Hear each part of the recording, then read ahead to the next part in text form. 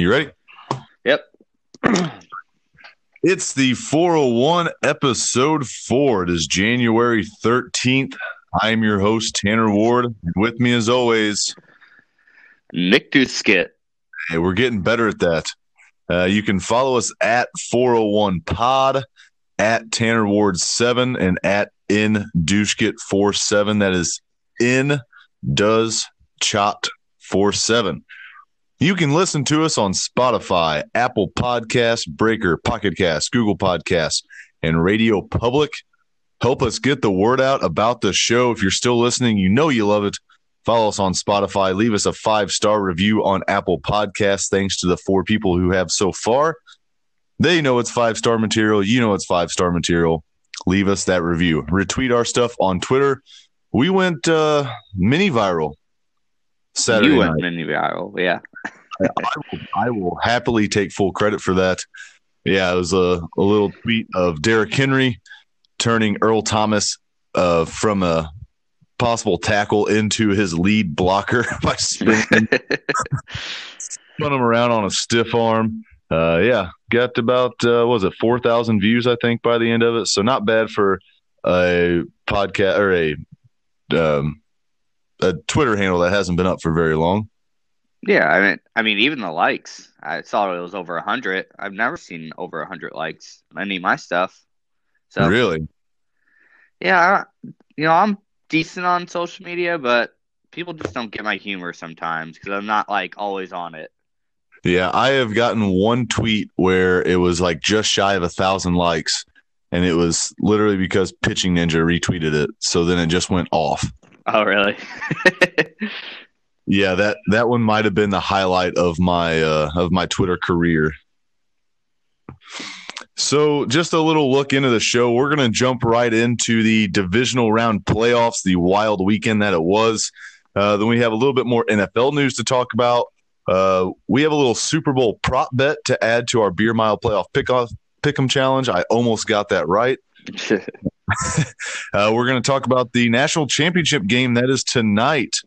Some best tailgate memories, and we'll jump into some segments. We got a new one to try out, and we'll do Fly High, Idiot of the Week, and then we'll finish up with a little bit of Cardinal talk.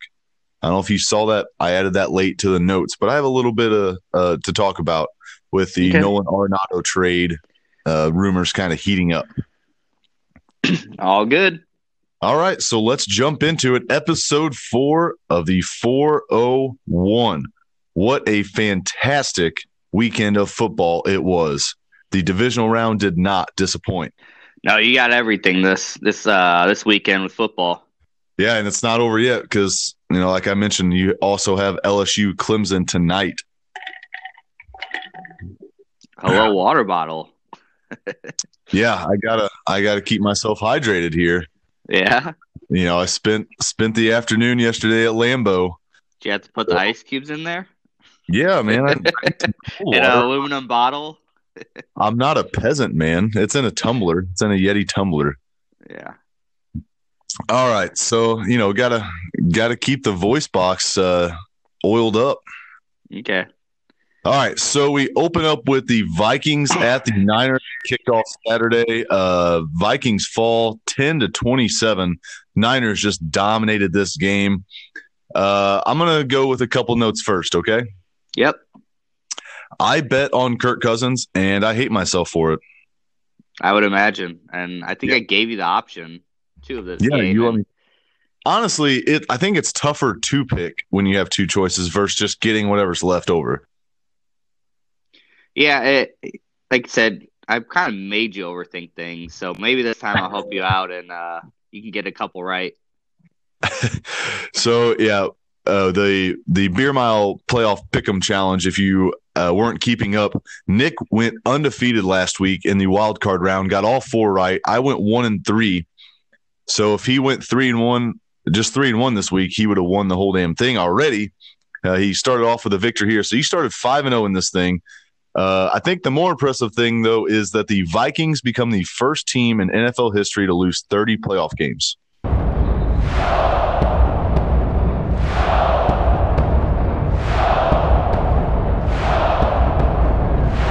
Wow. I did not know that.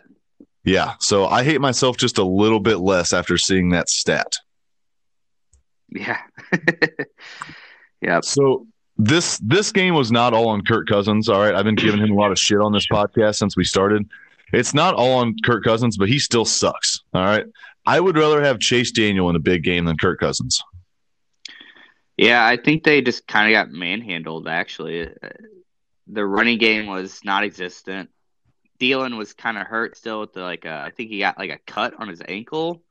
So really, they only had Stephon Diggs to rely on. And, I mean, he had 2 catches for 57 yards and touchdown, but that's not going to do anything when Cook has 9 carries for 18 yards. Yeah, so Adam Thielen got stepped on, a cleat stepped on him in practice by his own teammate. He had a lacerated, I think it was his ankle or foot. I don't remember which one it was. But yeah, I was going to get into some carries a little bit later, but I'll just jump right to it now.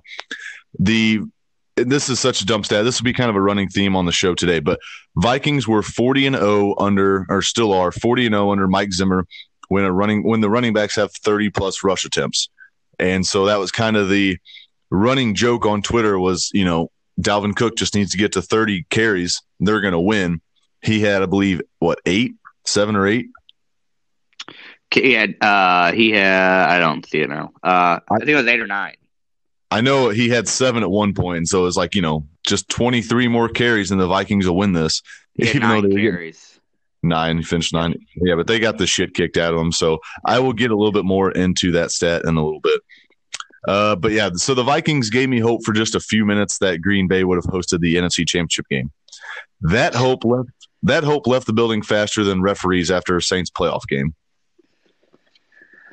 Yeah, the 49ers, what was it, like 14-10, and then 49ers just ran away with it, obviously, not letting the Vikings score after, what was it, second quarter?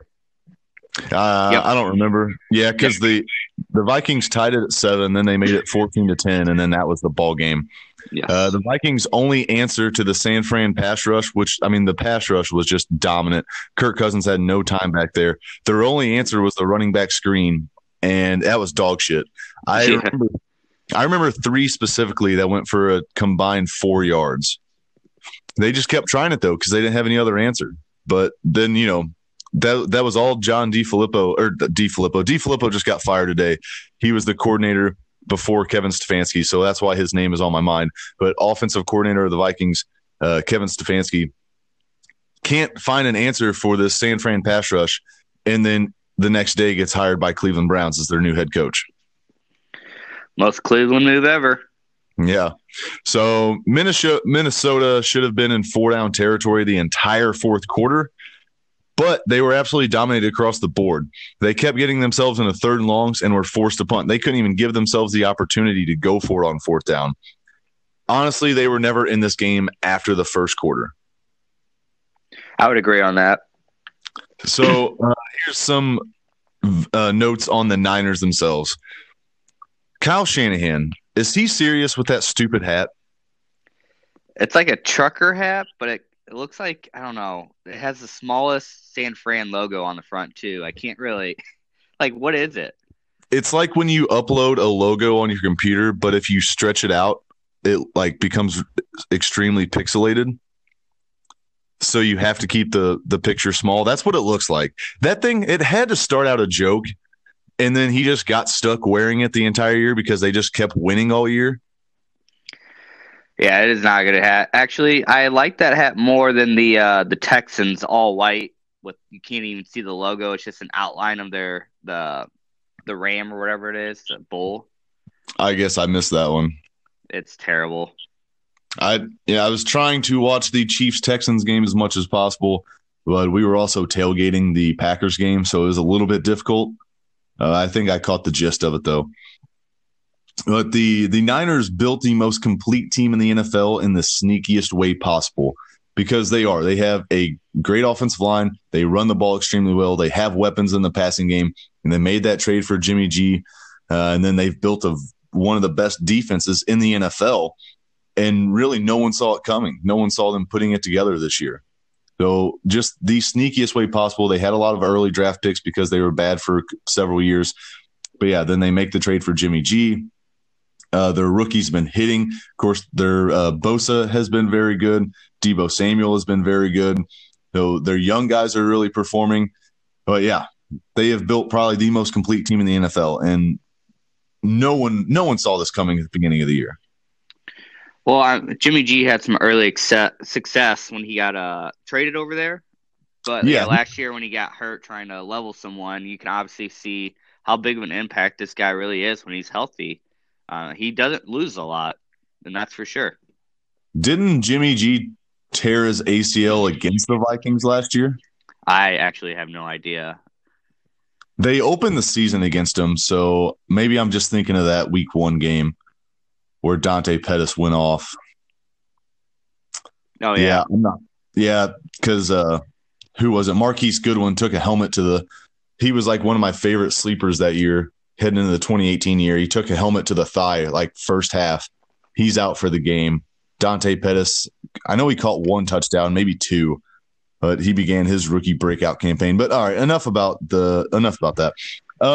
San Fran running the football, it's like football porn. They are just, they make running the ball sexy. They had 131 yards in the air. They ran for 186. It helps when you have 3 good running backs and Coleman being healthy right now too.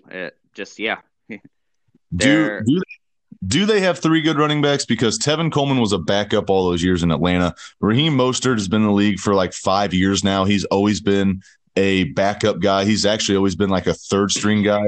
So you could make the argument that they're making there's system running backs is what you're trying to say. Well, almost all running backs, 3/4 of the running backs in the NFL are system running backs.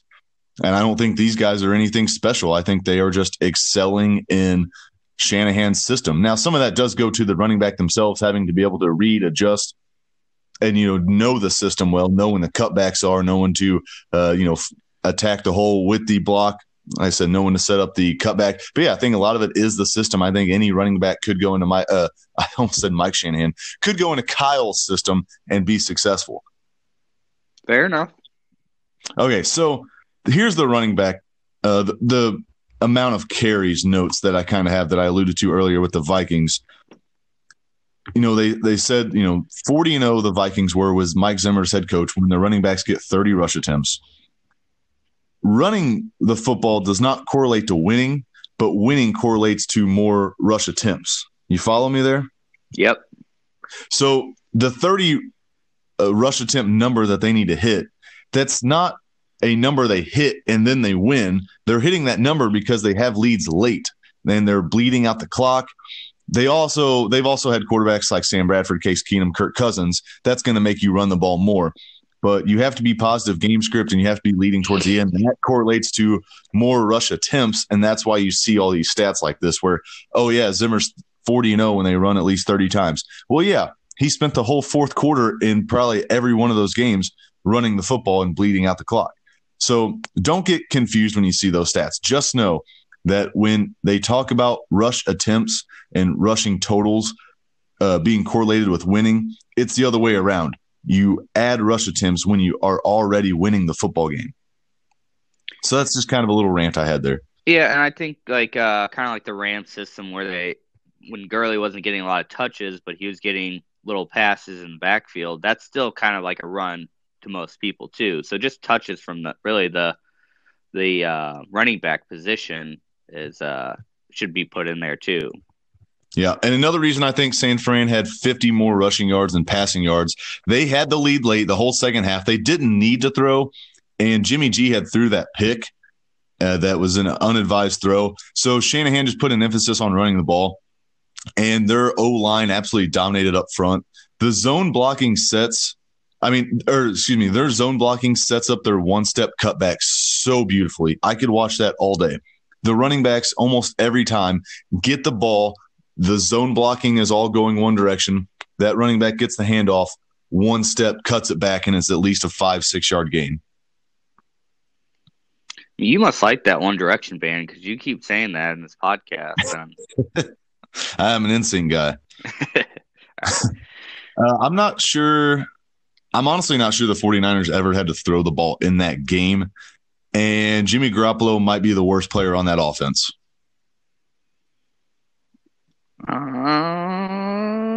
I can tell you who's the best. Who? Kittle. Yeah. But that was what I wrote down. They have a great offensive line. They got George Kittle, Emmanuel Sanders, Deebo Samuel, Tevin Coleman, Raheem Mostert, Matt Breida. I think Jimmy G's the weakest link on that. And that's not a bad thing because Garoppolo is pretty good, I think. I mean, he's definitely above average quarterback. So your weakest link is a very competent quarterback. I wouldn't say he's elite, but he's very good. And so if that's your weakest link, you have a hell of a team. Yeah, you were right.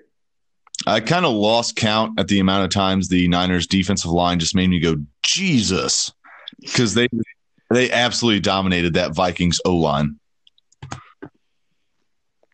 And that's why they won. My last note on this, overall, this was a pretty shitty game. I hate myself for every betting on the Vikings or getting my hopes up that the Packers could have ever hosted the NFC Championship game next week. I was right on Kirk Cousins from the start. He will never get a sliver of my trust again. And the last thing, I never want to hear those three stupid words again that Kirk Cousins has coined.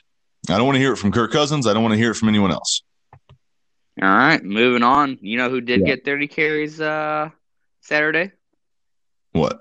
Derrick Henry. Yeah. I mean, the Titans are kind of taking that entire argument and throwing it out the window.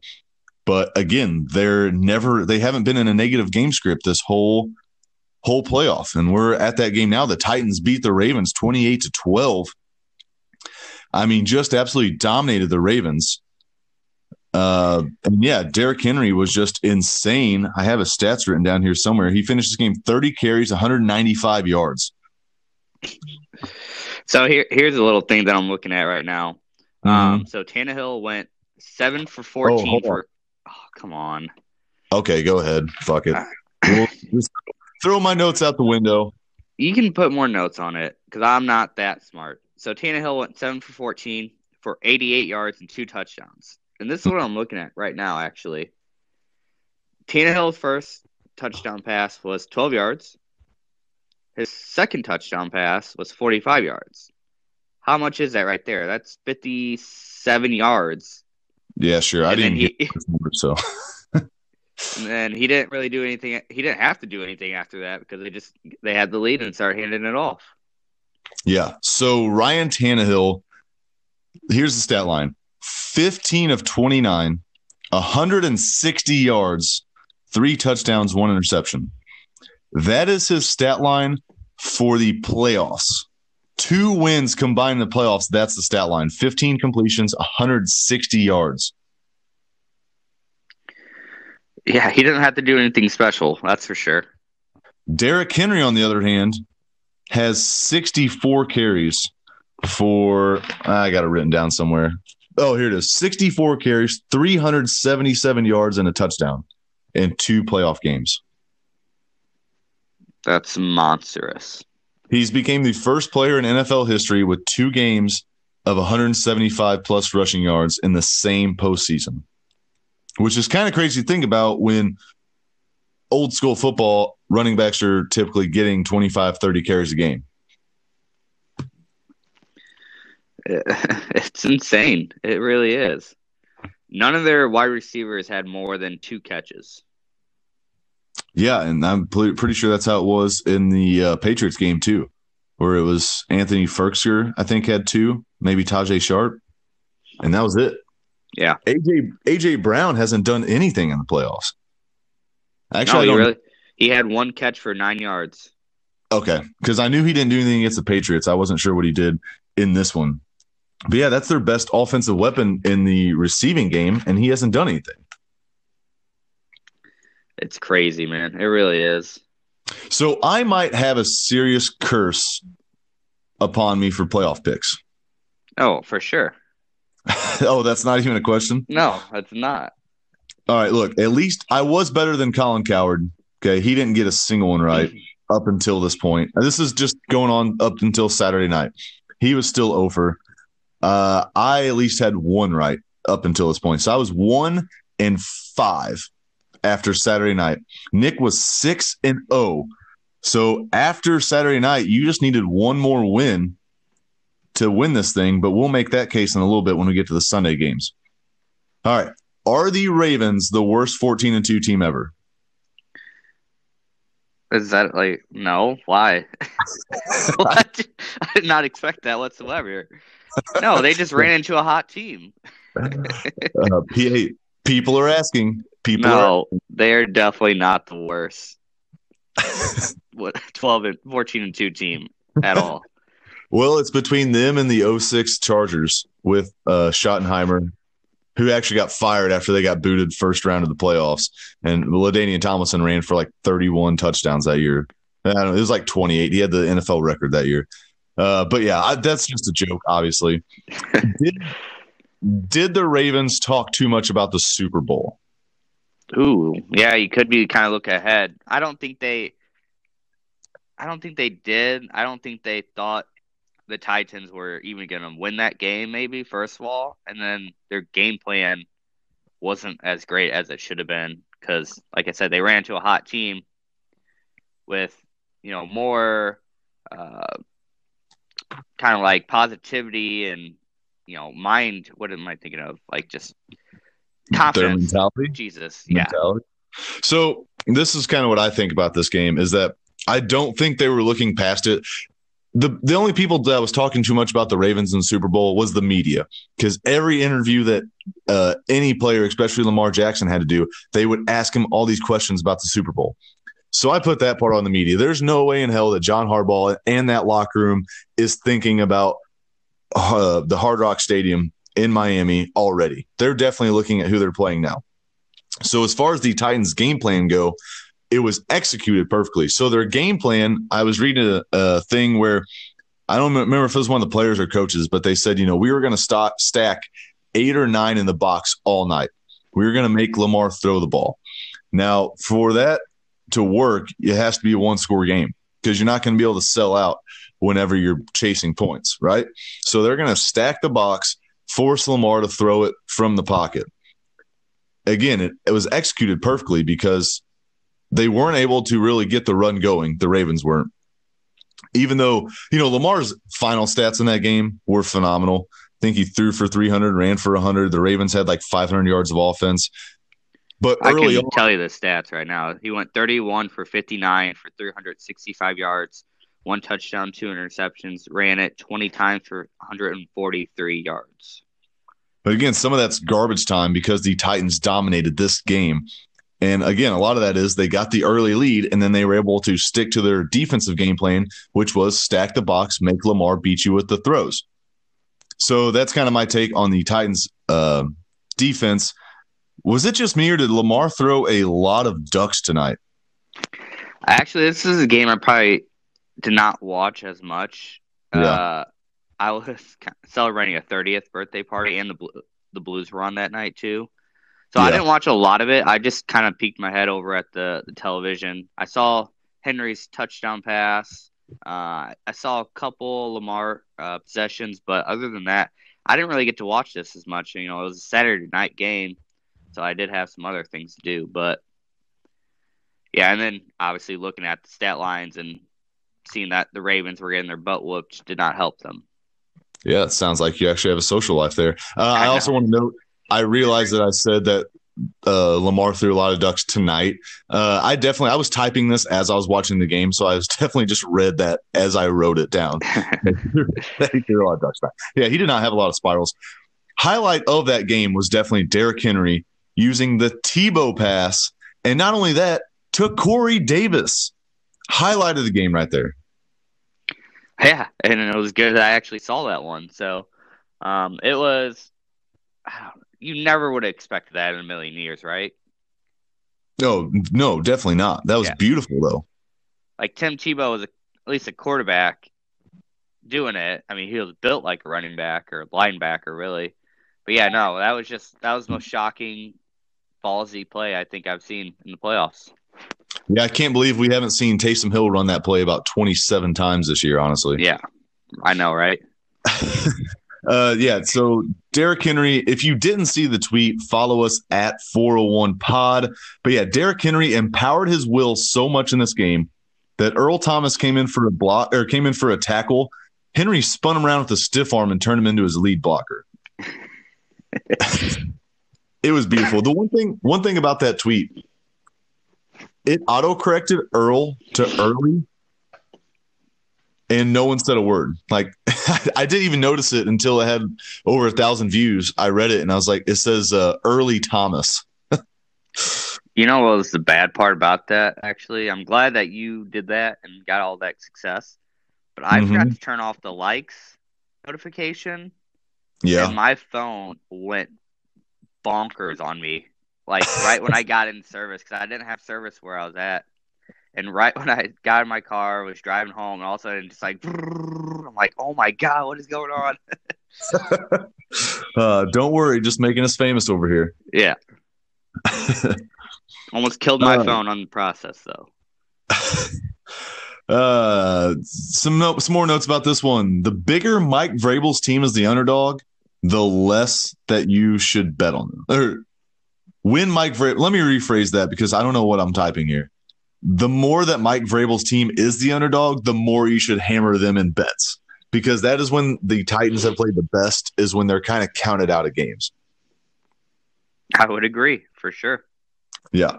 And for future reference, hammer the opponent when the Titans are favored, because then they don't play well when they're actually favored. I mean, I'm the one who is good better right now, so I don't know how much I should listen to you, but you sound correct. Yeah, whatever. Shut up. We don't have to talk about it. On a scale of 1 to 4 skins, how worried is Mike Vrabel that he's going to have to cut his dick off? I don't know. You answer that. That's a weird question to answer. Well, if you don't know the context there, excuse me, in a preseason, he was on a podcast. I believe Taylor Lewan, his left tackle's podcast during the preseason, and Vrabel said he would cut his own dick off to win the Super Bowl. Now he's in the AFC Championship game. So on a scale of 1 to 4 skins, how worried is he's going to have to live up to that? I mean, where does the skin start? Does it start at 1 or does it end at 4? I thought that was the best scale to measure this one out. Yeah, because it makes sense. You have 4 skin. I'm glad I don't know. That's a weird. I don't even want to answer it. I really don't. Okay, moving on. Lamar Jackson threw the ball 59 times in this one. Again, they were chasing points the entire time. So the Ravens offense ran 92 plays, 530 total yards of offense. They only scored 12 points. They were 11 of 18 on third down. The Titans had the same amount of possessions, 11. They only ran 53 plays, 300 total yards of offense, but scored 28 points. They were also, decent on third down, 7 of 13. All right. The last time a team was able to put up the offensive stats in the playoffs like the Ravens did and lose by multiple touchdowns, none other than the Minnesota Vikings in 2000. Mm-hmm. And that's no surprise. They had the most playoff losses, as I alluded to earlier. They ran 83 plays, had 475 total yards of offense. They lost 49-37 to the greatest show on turf back in 2000. They put up those numbers and still put up 37 points. The Ravens put up those numbers, only scored 12. Jesus. That's what the Niners defensive line had me saying all day. I know. All right, I got one more note on the Ravens, and that is they went 0-4 on fourth down. They have excelled at converting fourth downs this year. They failed on a 4th and 1 for the first time this entire year. So that's when I feel like that's kind of when you knew they were in trouble. Also, Lamar threw a pick. I don't remember if that was the first or second possession, but they did not look good early. Titans did look good early. You knew the Ravens were in trouble. I think everyone was thinking, though, that they were going to turn it on at any time and come back and win this thing. But it never happened. Yeah, I mean, like I said, I didn't really watch a lot of this game, but when you see that stat line where they went 0 for 4, that I was like, how many fourth downs do you usually try to convert in a normal playoff game? Like maybe 2, maybe 1? It's so crucial. Going for it on fourth down 4 times is a lot in any game. Yeah, for sure. And I mean, Lamar, like, were they a lot of? I didn't even. You said they lost one of the 4th and 1s, and then he threw an interception in the other one. Were they manageable 4th downs, or were some of them, like you said, at the end of the game, and they were kind of like 4th and long, but we have to go for it still? So just to be clear, the interception was not on a 4th down. I don't Okay. believe. I think it was just their first or second possession. I think it was their first possession he threw one. The fourth, I know 2 of them were like 4th and short. I don't remember about the other 2. I was just looking at the stats later and realized they were 0 for 4 on 4th down. But I do remember 2 of them were 4th and short, and they weren't able to convert either one. One of them, it was the direct snap to Lamar in shotgun, and he tried to bounce it off his tackle, didn't get it. The second one, he went under center for the QB sneak, but took the snap and tried to bounce it outside the tackle as well, which honestly, that works a lot of times, but not with Lamar. I feel like they were kind of expecting him to bounce it outside instead of the sneak up the middle. But when quarterbacks that aren't as athletic as Lamar, whenever they act like they're going to sneak it straight ahead and then bounce it out, I feel like it has success. But that's my last note on that. Let's jump to Sunday. Chiefs defeat the Texans. This is probably a game you watched a little bit more than me. But the Chiefs covered. I won my first one straight up. First one straight up in this beer mile playoff pick'em challenge bet with you. And boy, do they have to come back from a lot to cover. So this was your first loss. Chiefs were favored by 10. Okay. They trailed 24-0. And everyone's sitting there going, oh, shit. I made a tweet. It was 21-0 at the time. And I made the tweet and said, all right, just need the Chiefs to score 31 unanswered, and I'll win this bet. Well, the Texans got a field goal, made it 24-0, but then the Chiefs responded with 41 unanswered points. Hey, I just asked for 31. They gave me 41. You know something? You know that someone was sitting there on their couch when it was 24-0, and they were like, yep, I knew it. I knew the Texans were going to kick the shit out of them. You know someone was sitting there saying that. But yeah, and I was sitting with a Kansas City Chiefs fan, and it didn't feel like it was completely out of the picture just because the special teams was their biggest problem in the beginning, and that's what led to 2 of their touchdowns to Houston. But we could not have gotten this game more wrong, but also in the same way more right. Because I thought Kansas City was just going to jump to a hot start and be 21 up on the Texans. Yep. But no, it was complete opposite. And I'm glad that the Chiefs learned how to use momentum and actually win a playoff game. Yeah, I thought the Chiefs were going to start off like what the Texans did. They would get a couple touchdowns very quickly, and then they would end up settling for a field goal, and that's when the Texans would climb back in. It was the reverse, except the Chiefs didn't climb back in. They flew by them. So it was an absolute shitstorm early for the Chiefs. Travis Kelce drops a first down throw on 3rd down. And the punt gets blocked, return for a touchdown. I believe that made it 14-0. Then another possession, Demarcus Robinson, he drops another first down throw on 3rd down, and he dropped a possible touchdown later in the game.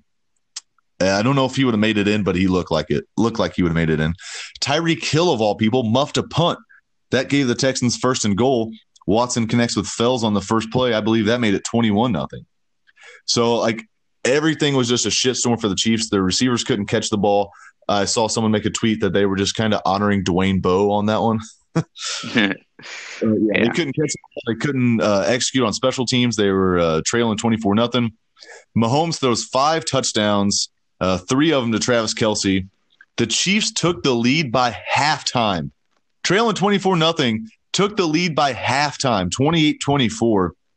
You knew that the Texans were in trouble in this one when the Chiefs made it a 10-point game and Andy Reid's on the sideline smiling and Mahomes just looks loose as can be. Like, when they got it to 10, like, that Chiefs sideline was just like, oh, we got this. You knew the Texans were in trouble right then.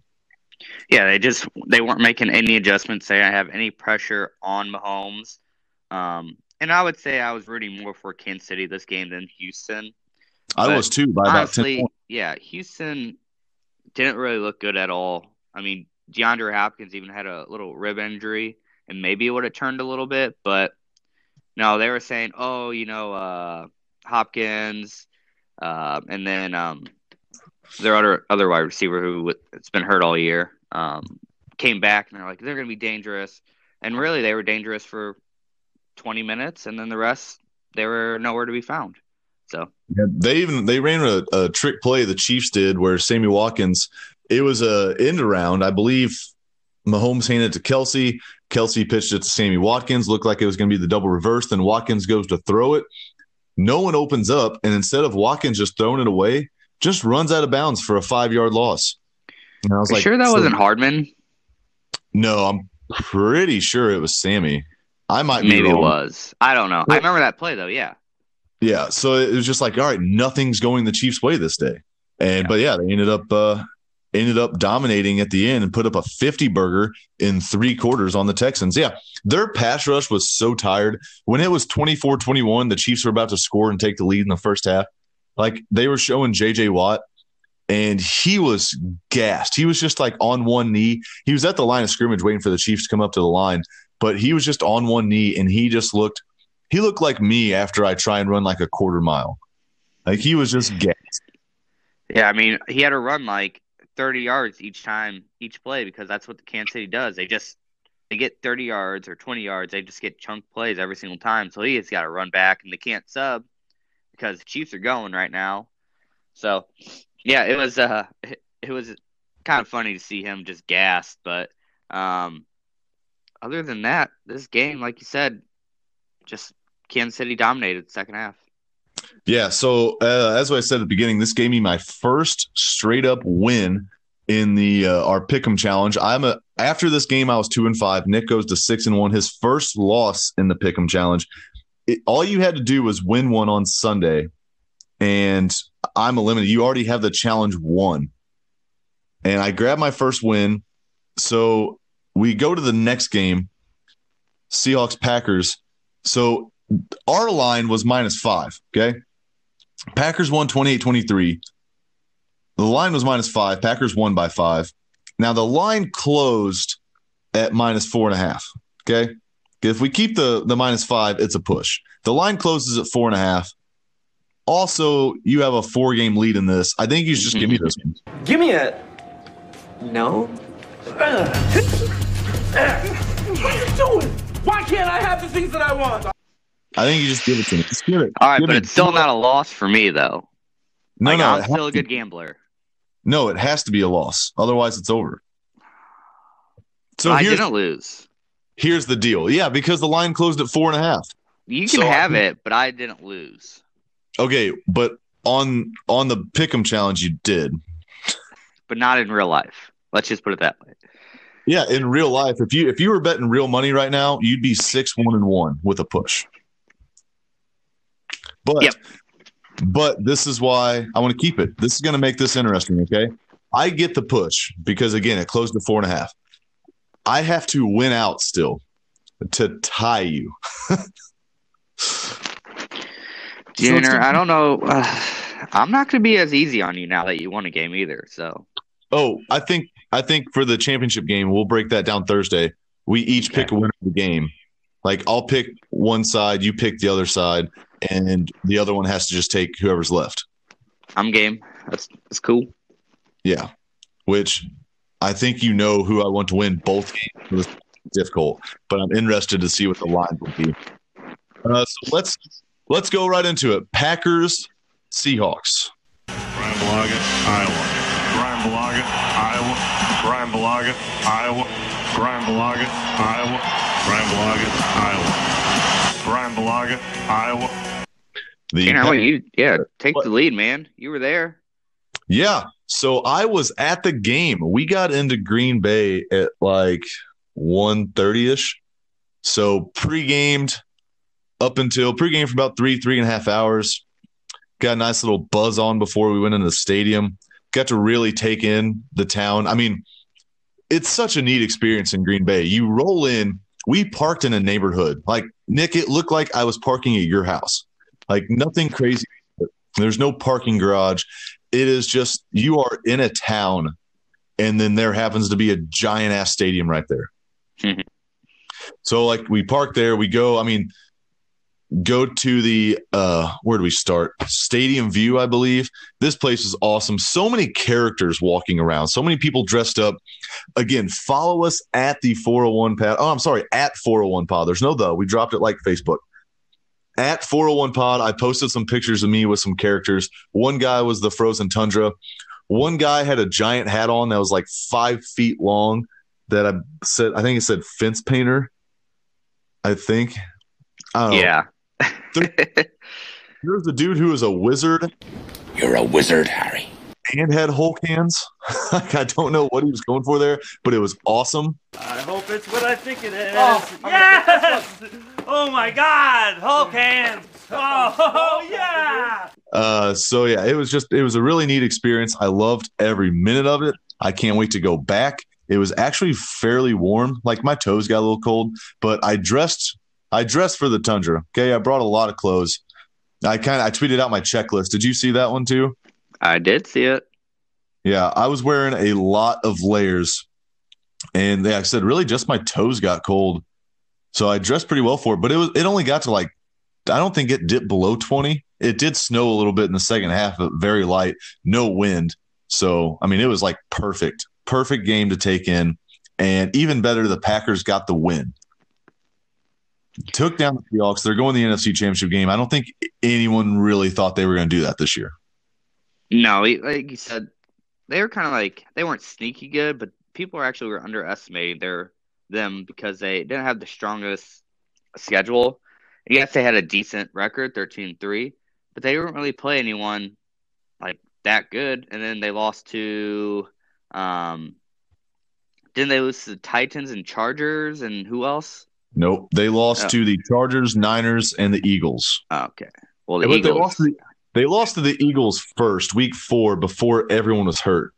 And they lost in kind of a shootout. They had a goal line stand at the end. That was kind of like LaFleur's learning game because he was trying to run the ball. He was trying to establish the run too much, and the Eagles had one of the best run defenses in the NFL.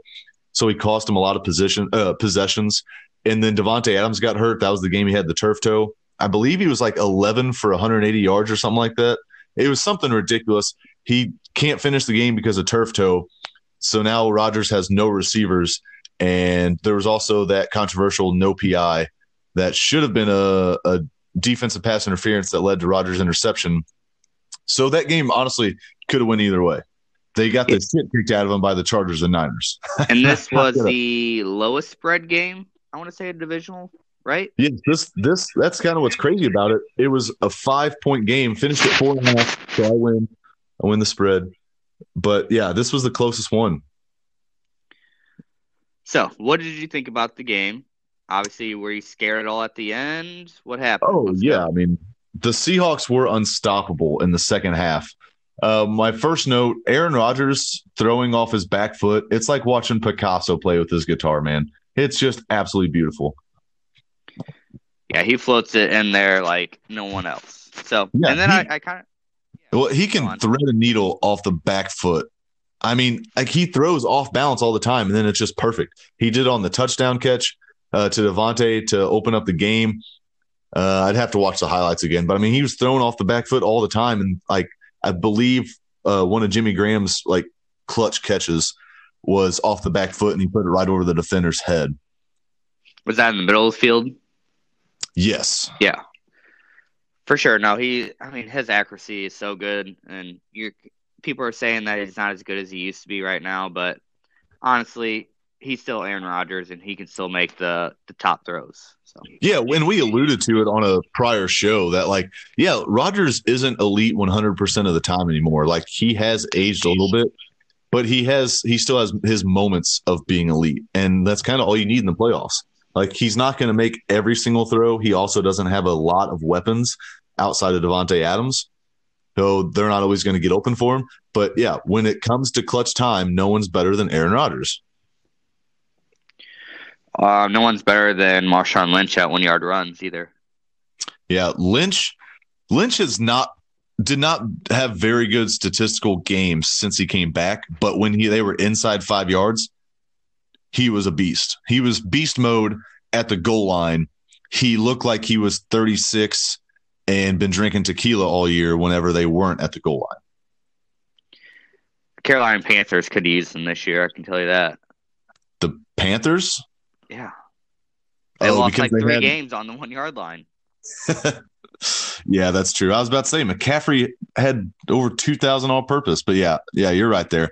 The Packers, if they could not get a sack, Russell Wilson had at least 8 seconds to throw the ball. Like either the Packers got the sack or Wilson got to stand in the backfield all day long. And then when the Packers did get pressure, Russell Wilson's pretty slippery because they were really struggling. You talk about J.J. Watt having to run a lot after Mahomes.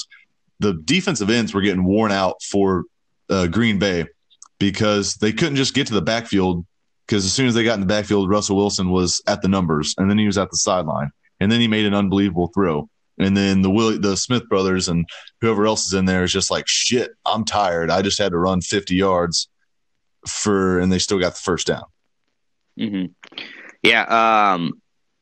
So obviously this was a battle of top wide receivers too. You had Lockett, 9 receptions for 136 yards, and that's a typical Lockett-Wilson game right there. That's their connection with each other is almost just as good as Devontae Adams and Rodgers. Devontae Adams had 8 receptions for 160 yards and 2 touchdowns. So battle of really 1-yard touchdowns and top wide receivers. Yeah, so Adams actually broke the Packers playoff record for most receiving yards in a game.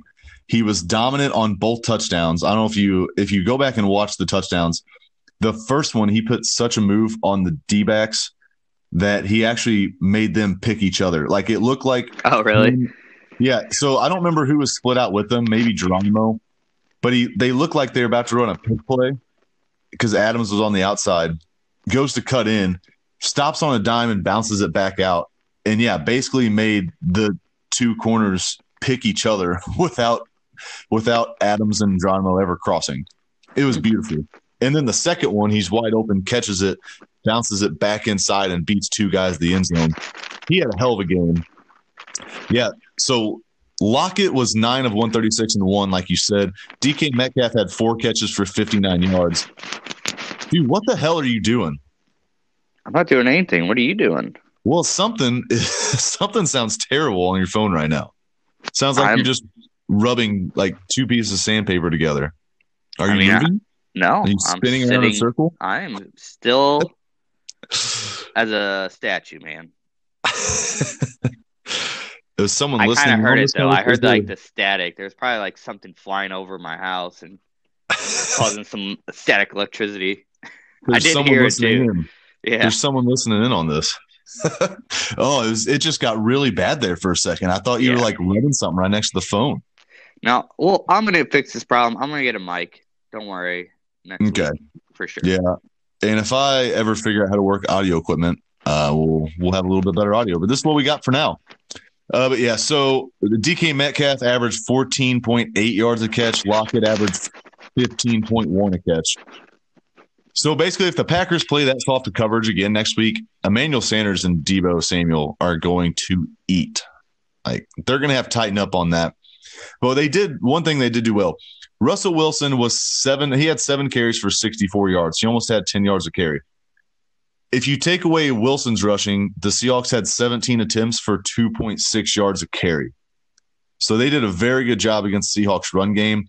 Russell Wilson was dangerous. A lot of those, I don't know if he had one designed run. A lot of those were just, freestyling.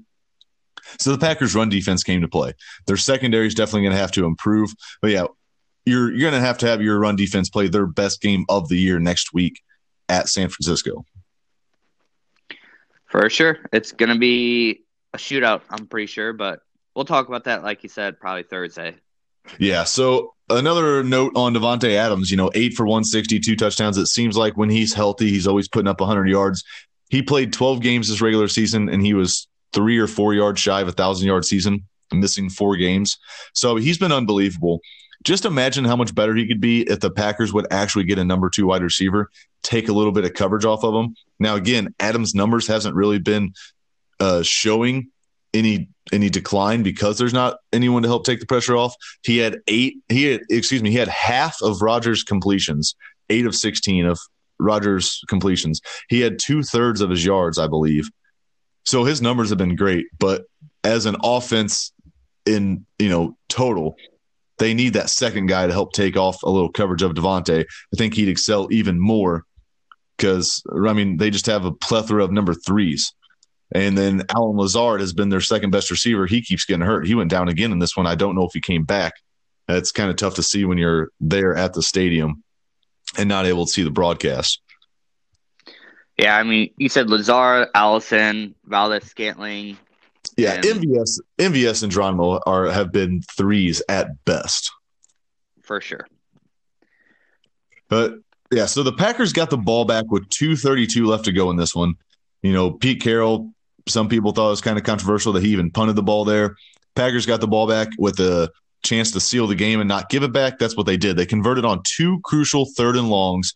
First one was to Devontae at cross midfield, but he was pushed out of bounds, so clock stopped. Then they got another 3rd down inside the 2-minute warning, and Rodgers connects with his own Jimmy Graham, to seal it. Now, again, that one was a little controversial too. They're talking about it all on ESPN this morning. Was Graham short of the first down marker? Maybe. But there's nothing to overturn that, so it stood. They even reviewed it a second time, saying they got new footage, which is total horseshit. I've never seen that in any other game before, but they still couldn't overturn it. This is the age-old tale of the NFL, that somehow they never have enough camera angles to make sure that crucial calls are correct. Honestly, this was probably one of the best reffing weeks, and they're so tic-tac about whether he got the inch that he needed. It's so hard to determine exactly, like you said, where that ball is when his knee hits or whenever it hits. If it's an inch one way or the other, just give it a rest. Really, I know it's because they lost in a playoff game, but I think the refs actually did a really good job. I can't say anything bad about them this week.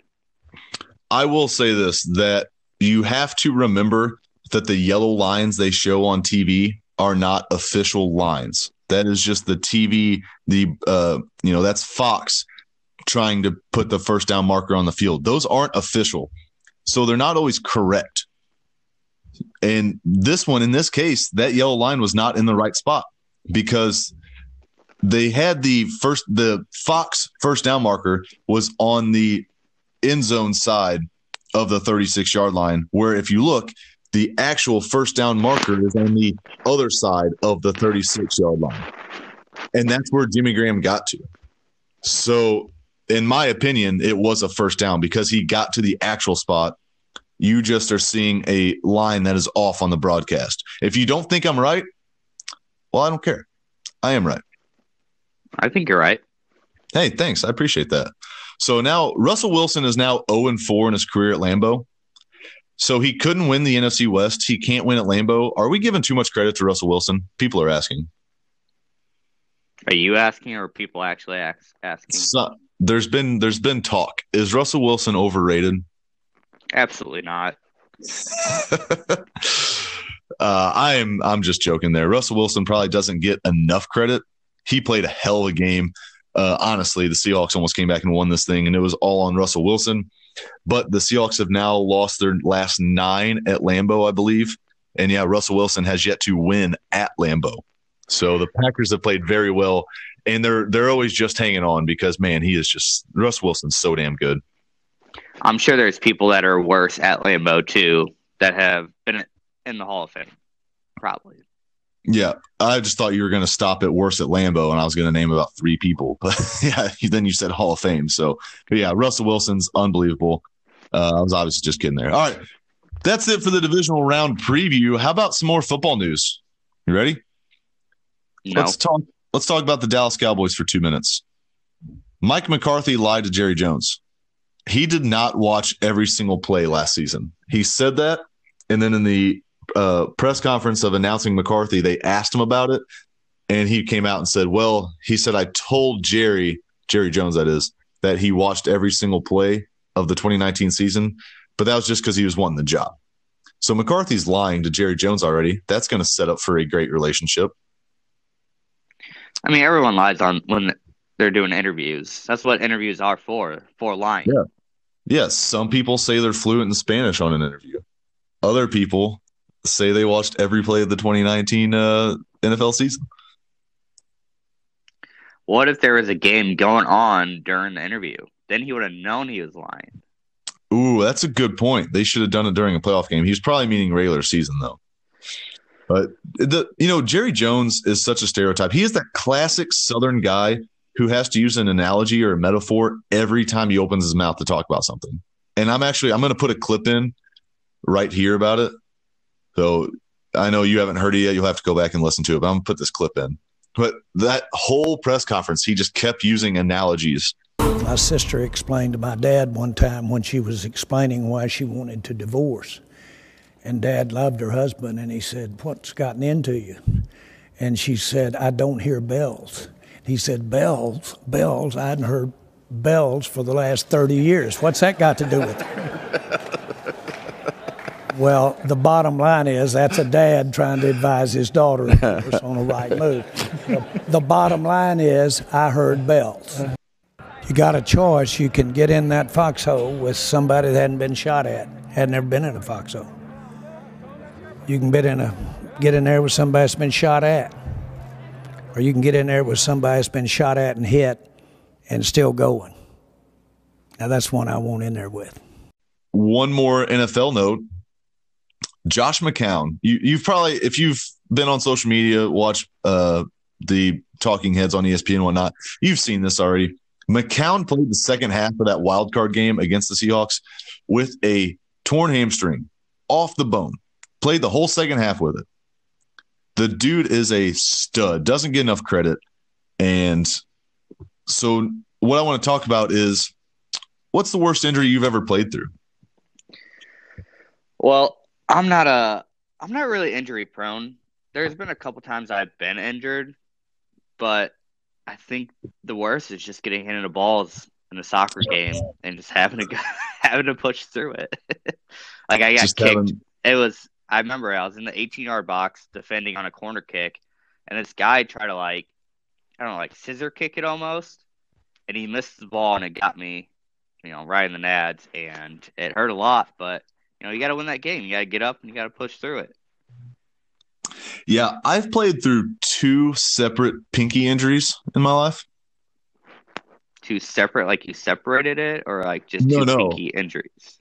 Yeah, each pinky. I've played through an injury to each pinky before. I got one jammed in football that I played through. It's actually still messed up. It's a fat pinky now, and it gets like stuck when it's extended. And then that same year in basketball, I got the other pinky caught on a basketball jersey in practice, and it pulled it way back, and now I can like stretch out farther than the rest of my fingers. Didn't miss a game with either injury. So, Josh, I feel your pain, man. We've both played through some pretty gruesome ones.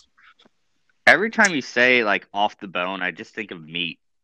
Like I don't know why, like a nice steak or pork chop or something, like off the bone.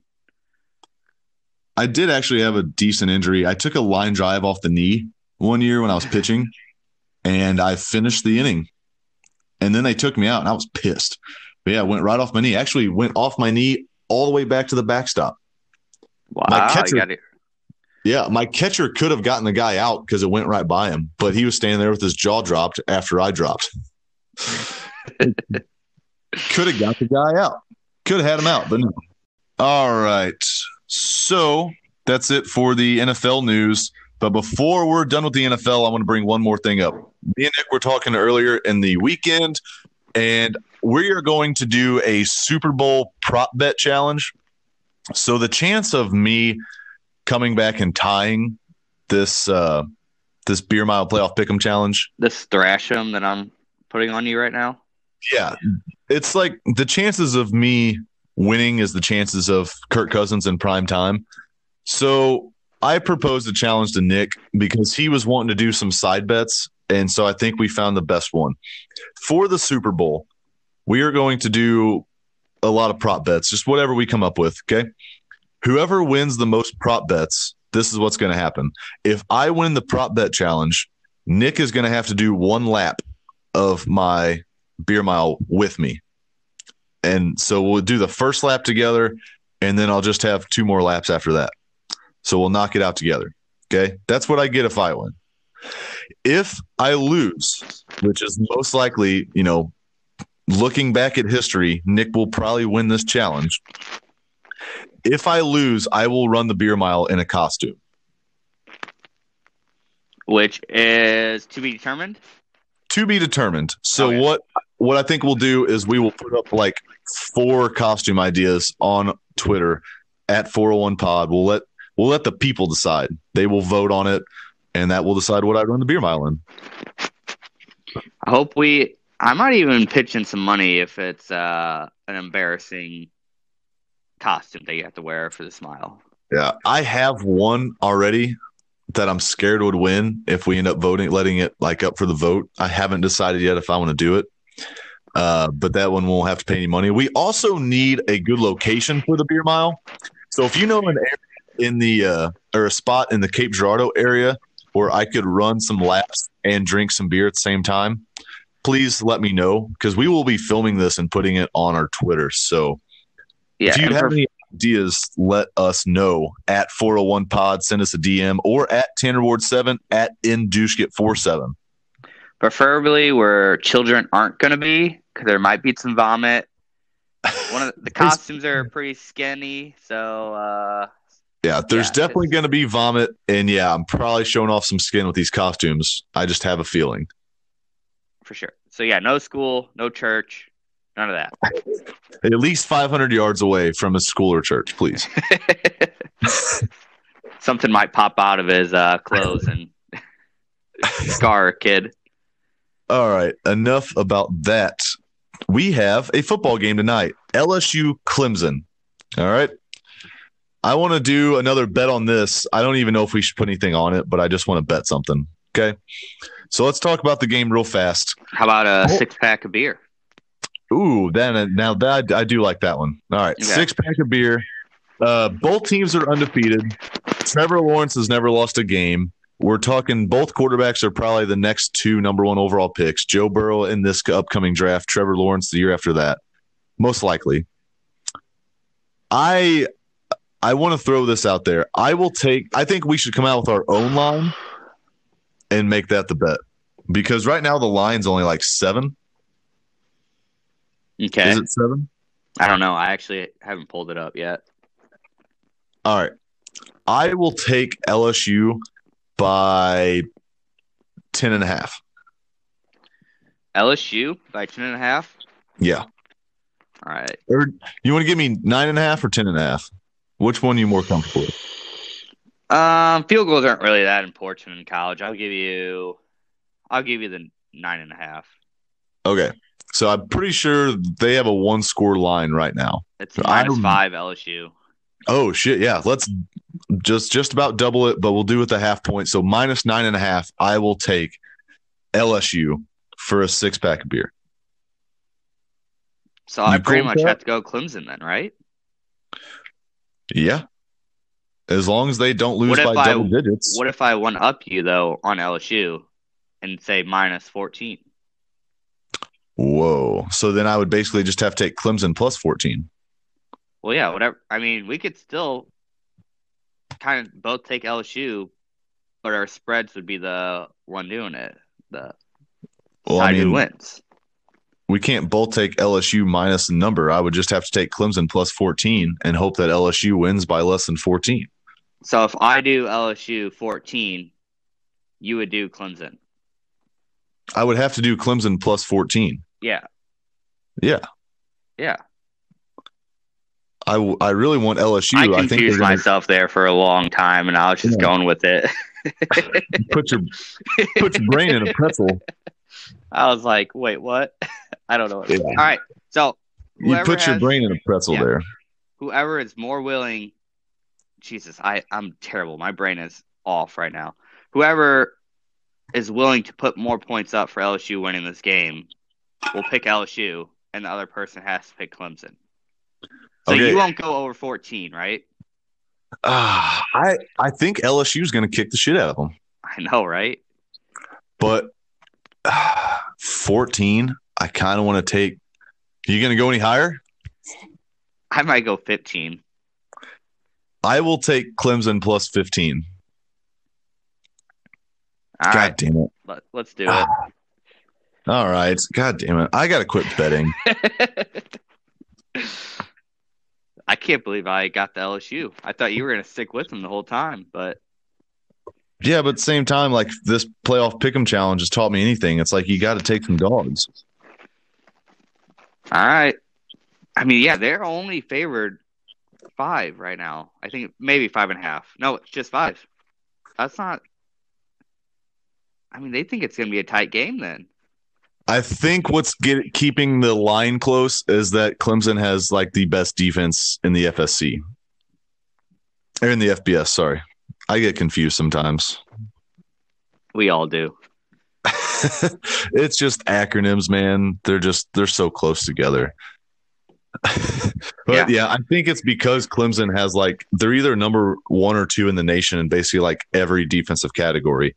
And then LSU on the counter side is number 1 or 2 in basically every offensive category. So I think that's why they're keeping Clemson in this. Plus you have the high end defense. Plus Trevor Lawrence has never lost a game. I think that's why the line is so close. Yeah, I mean, just looking at both their stats, like quarterback wise, Lawrence has 36 touchdowns, 8 interceptions. Burrow has 55 touchdowns, 6 interceptions. Jesus, Their run game is actually Clemson's run game is a little bit better. Yeah, they have a better running back. And then receiving, top receiver for LSU, Chase, has almost 400 more yards and 5 more touchdowns than their top guy. Well, yeah, when Burrow's going to have that kind of number, the receiver's going to be better. Yeah. Yeah. So. I will take Clemson with the 15 points there and just hope that it's a tight game. But I really kind of think this could be like Bama Notre Dame. Yeah. Oh my God, that was terrible. The most boring national championship game ever. Yep. Okay, so one thing we were wanting to do, we ended up not doing it yesterday, was we were going to do some live segments from a tailgate from me at a Lambeau tailgate. Never really happened. I could never really find a good spot to do it. I was going to have to go out in the street, and it never really worked out because it was so damn loud everywhere. Do they close off all the streets? I mean, no, there was cars driving all over the place. Okay, you would have got hit by a car then, so good thing you didn't do that. I can bob and weave. All right. But one of the segments we want to do was the best tailgate moments. And me and Nick, both SEMO alums, we've both tailgated a lot of games together. Do you have any moments? I have 2. Did you ever think of one? I did think of one. So I'm a big Nebraska fan too. So me, my brother, my dad, and my 2 brothers, my dad and some of his friends went up to Champaign, Illinois to go see a Nebraska-Illinois football game. And there is absolutely probably maybe a couple teams that are a little bit better traveling than Nebraska in football. So we went to Champaign, and they had obviously a designated Nebraska tailgate spot. So we go to that one, and it's just so awesome just seeing all these Nebraska fans. And it's like I've never fit in more in one place in my life than that tailgate. Everyone was friendly. We had good food, drink. It was awesome. That's how I felt yesterday. That was by far the greatest tailgate experience of my life at Lambeau. Like I said, you had all these people dressed up all crazy, walking around. Everyone's on the same team there. Well, there actually was surprisingly a lot of Seahawks fans there. But, I mean, no one was really chirping back and forth. It was pretty good atmosphere. That was just absolutely amazing. Plus the town experience itself too. But I have 2 stories. I'll go through them quick. They're actually, I'm not going to say their names, but they're a brother and a sister. And this is 2 separate tailgates. Okay. So one of them at a tailgate, I witnessed she had a little too much to drink. These were both homecomings, by the way, where SEMO homecomings, we got a little rowdy. I watched one year that I watched this girl had a little too much to drink and had to yak a little bit. And there is about 50 yards of grass behind our tailgate, right, running alongside this building. There are literally endless places to throw up. She grabs a plastic Walmart bag and decides to puke into the bag while leaning in someone's truck. Literally has like this entire field to throw up, decides to throw up in a truck thinking no one was going to see her. But whenever you're convulsing, like hanging with just your head inside a window, it's pretty obvious what you're doing. The biggest problem was there was a hole in that bag. There's always holes in that bag. Yeah. So there is literally puke like leaking all over this truck. And I happened to see it, pulled her out of there, and basically told her to go take a lap because she was getting puke everywhere. And then my next one was, it was probably a couple years later.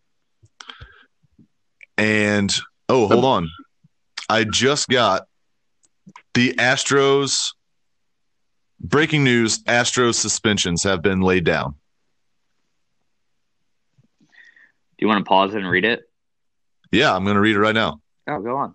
manager AJ Hinch and GM Jeff Lunhow both suspended for a year. Ooh. Let's go. Both out for a year. I still like some of mine better. Yeah, if you sure. If you didn't listen to episode 3, go back and listen where I laid down my Astros punishment thoughts. So no draft picks though. No draft picks, it looks like. I thought they should have lost a draft pick, not get any draft pick compensation, basically. Justin Verlander had to throw left-handed. They bring the hill back just for when the Astros are in the field. Oh, Crawford boxes were automatic outs. Yeah. Did you hear that ESPN update on my phone? I didn't hear it, no. Okay, good. I was like, forgot to turn off my sound. But okay, back to the tailgate stories. This is another funny one. One of my buddies, every homecoming, I like to make a little apple pie, a little apple juice, apple cider, and I'm blanking on the booze right now. Everclear, yeah. Mix all that in, makes a delicious drink, gets on top of you real quick when you are my buddy who decides to chug half a glass. I put it in mason jars, chug half the jar, snatch the jar out of my hand, and take another 3-4 second gulp.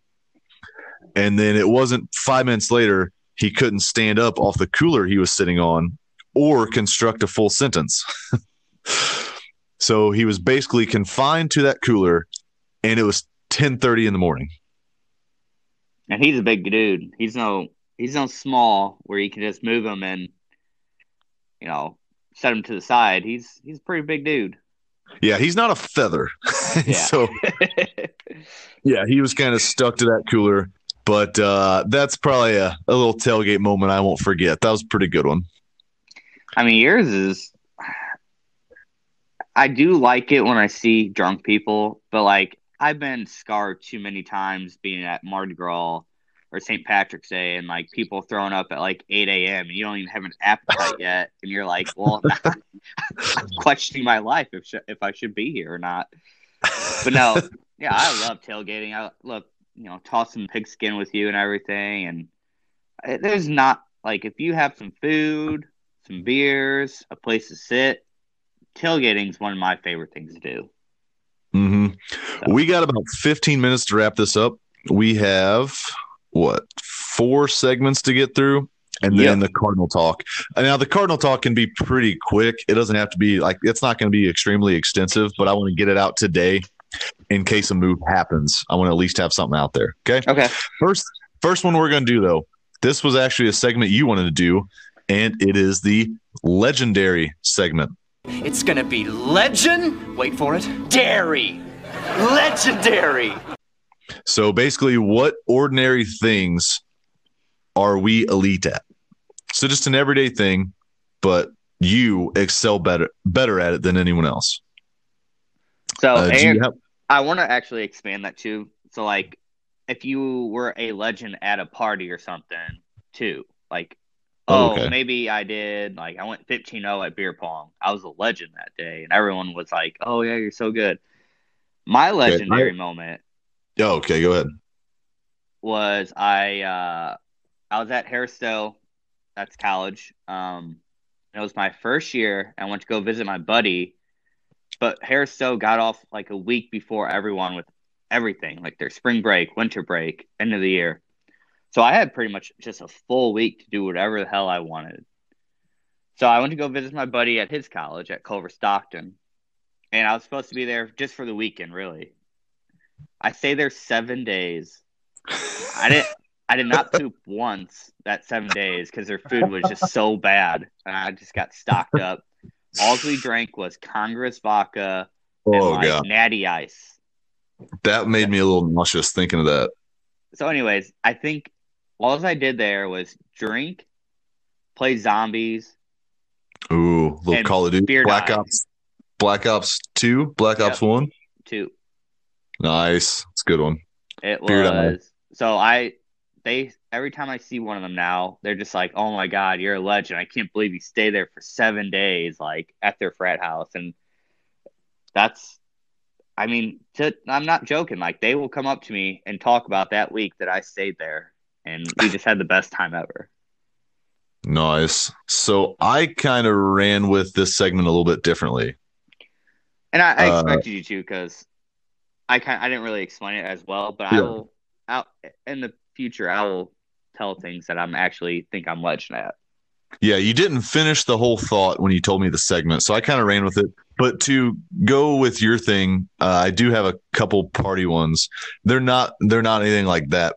But with the beer pong, you were kind of mentioning that at the beginning. I had a stretch there of about 1 or 2 years where it was a rarity for me to lose, no matter who my partner was.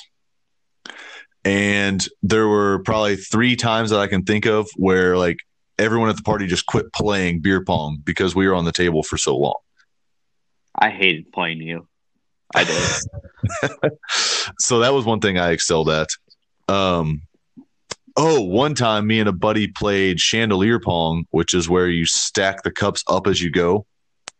So we played, like, I think you start with like 10 on the bottom, and then the next like stack 6 on top of it, 3 and then 1 or something like that. I don't remember exactly how it goes. It's been a while since I played, but I played a buddy one time, and you have to completely clear one row before you can go to the row below it. And I shut my buddy out. I won before he could clear the top one. It's just one sitting on top too. And I shut him out, pitched a shutout in chandelier pong. Nice. Yeah. I was also pretty elite at bags at cornhole when we lived together. Yeah. I don't think anyone ever beat me when we were roommates. I think you should just put legendary at yard games and drinking games. I was good. Me and Nick, we used to play 1-on-1, and I would throw left-handed. I'm right-handed. I would throw left-handed to try and make things interesting. Sorry, Nick, that I told everyone that, but I'm better now. Don't worry. All right, so here's the 2 things I actually had written down to go with this segment. One thing I think I'm a lead at, I know just a ton of random sports facts. Like, someone will be talking about a sport or a moment or a year, especially if it's after the year 2000. I can rattle off a bunch of facts about it. I would agree. That's why we did this. I can also name every World Series winner since 2000. So that's just another one I have. Yeah. Here's my last one. When I'm carrying a plate of food or like a drink in like an open cup, I can do a little thing where I act like I'm tripping, like I flat tire myself, act like I'm tripping and I'm spilling the food or drink all over someone sitting down, and they jump every time. I'm elite at that maneuver right there. Yeah, but you've also spilt more drinks on me than any other person I've known in my life, so I don't trust you at all. That's not when I'm doing that bit though. That's just when I've had a little too much to drink and you're standing too close to me. I hate you for that still, actually. Okay, well, with that in mind, let's go to the next segment. Ban it. We are going to pick something to ban. Astros. Oh, here we go. We got more, actually. Astros also fined $5 million and will be losing draft picks. Okay, now we're talking. Yeah. So that sounds a lot better now. So they are coming down very hard on the Astros, as they should. But now let's ban something. Just like Lunhow and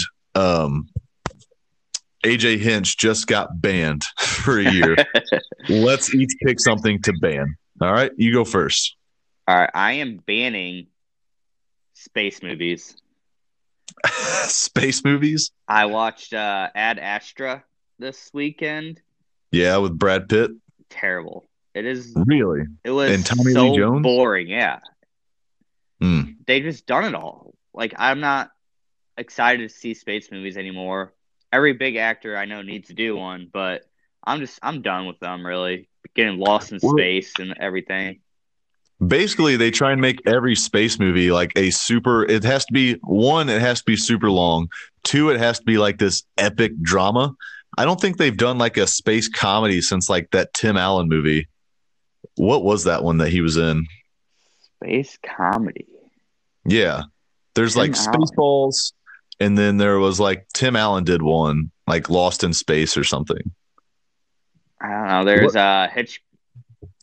what is it? Galaxy's Guide, something I can't remember. Hitchhiker's Guide to the Galaxy. Yeah, that was kind of funny. I don't know if I've seen that. What is the Tim Allen space movie? I have no idea what you're talking about. Are you sure you're thinking of Tim Allen? Like, that's the right guy? Yeah, that's Tim Allen. Galaxy Quest. Oh, I haven't seen that one. 1999. It also has Professor Snape in it, I believe. Nice. R.I.P. R.I.P. And Sigourney Weaver. She has made her living with sci-fi space movies. All right, all right, here's what I'm banning. It's actually who I'm banning. You ready? Yeah. Booger McFarland. I couldn't agree more. And he got on the safety too quick. That's inexcusable, Al. Also, you don't always have to say, "Are you ready?" to me, because I'm always ready. All right, are you ready for my point? No. So Tony Romo is the prized free agent broadcaster this offseason. His deal is up with CBS, where he has dominated the last 2 years as a color guy. There's a report out there that says ESPN prepared to offer him a contract to make him the highest paid broadcaster in sports. So, $14 million, right? A year? I do not know, but I think I saw that number today. And if that is the number, that's nothing to sneeze at, man. That is a lot of money. He's going to be making more money to call Matt Rule on Monday Night Football than Matt Rule's making for the Carolina Panthers. Yeah. You're right. Yeah. So goodbye, Booger McFarland, if they are able to sign Tony Romo, and then Monday Night Football might actually be good. Get Tony Romo, have Kevin Harlan do play-by-play, Romo do color, Pat McAfee third guy in the booth or on the field. You think that's the most electric broadcast booth right there. Here's a thought, too. Mm-hmm. Since Eli's probably going to retire, the Manning brothers in a booth together. Ooh, what if they kind of talk? I mean, Peyton's interesting, but I feel like Eli would talk really slow. Nah, he'll learn it. He can't be worse than Booger. I will be interested if it's all three of them. You put Cooper in there as well, and I'm in. Okay. All right, let's go to who's flying high this week. You have no idea how high I can fly.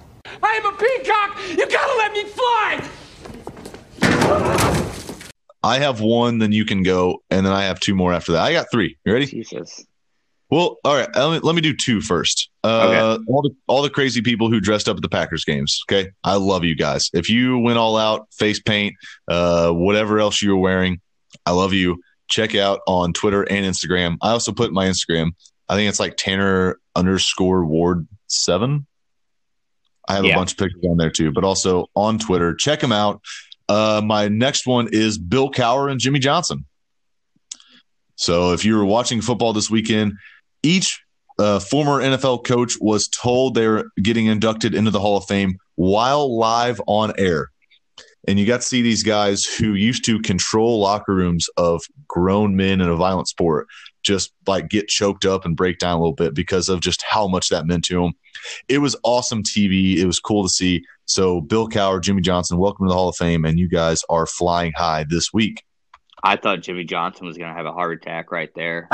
He was like wheezing. Like, they're like, are you going to die? Like, what is going on?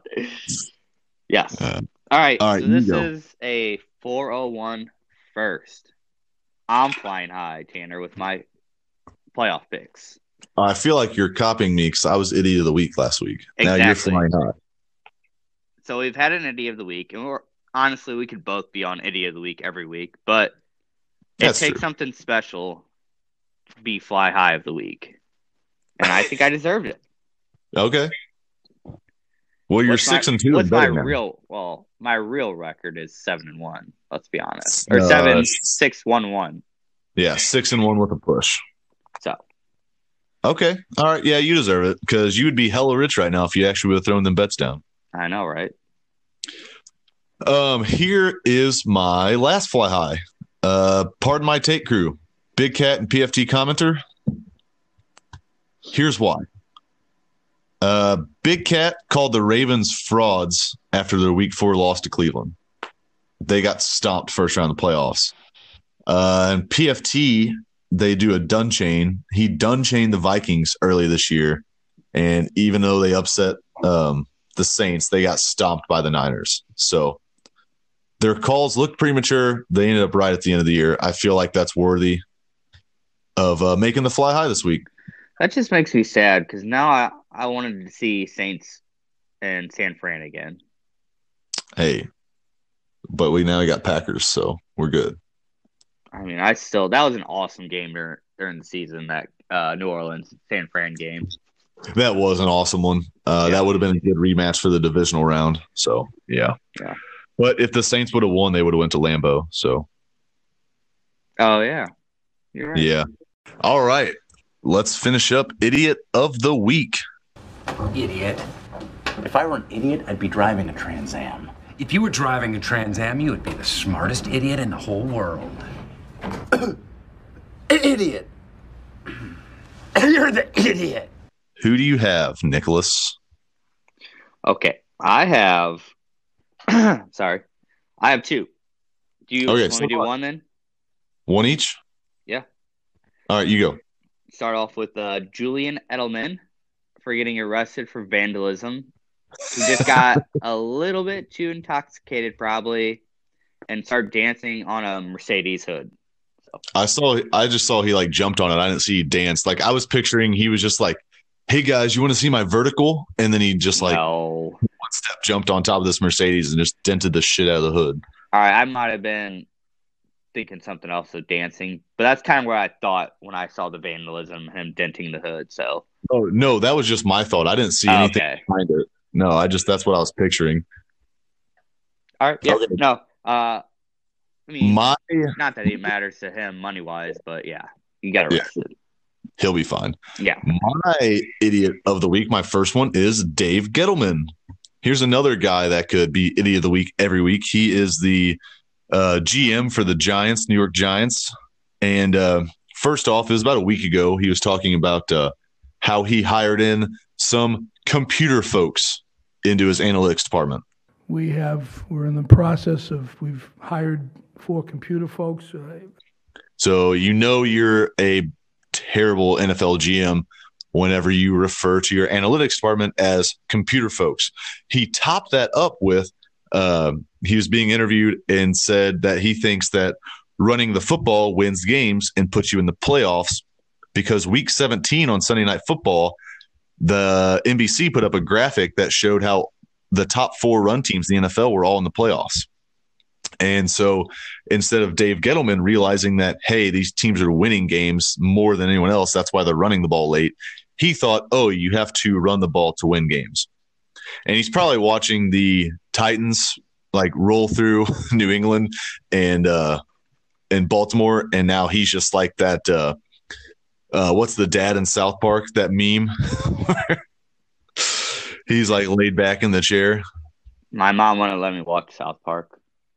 Dude, shut up. I just ruined that whole thing. Honestly, she did not let me. So I never really watched it. All right. Well, if you know what meme I'm talking about, though, right? If not, forget it. But yeah, so he actually cited a graphic on Monday Night Football thinking that's how teams win games, by running the football, instead of realizing that winning games causes more rush attempts. So Dave Gettleman, you're an idiot of the week. Actually, you're basically an idiot every week. All right. What's your next one, Nick? My next one, if anyone is a hockey fan, is Matthew Tkachuk.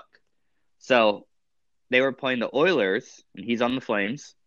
And he got a couple good hits on Zach Kassian. And Zach Kassian's probably about a foot taller and like just a big dude who could beat anyone up.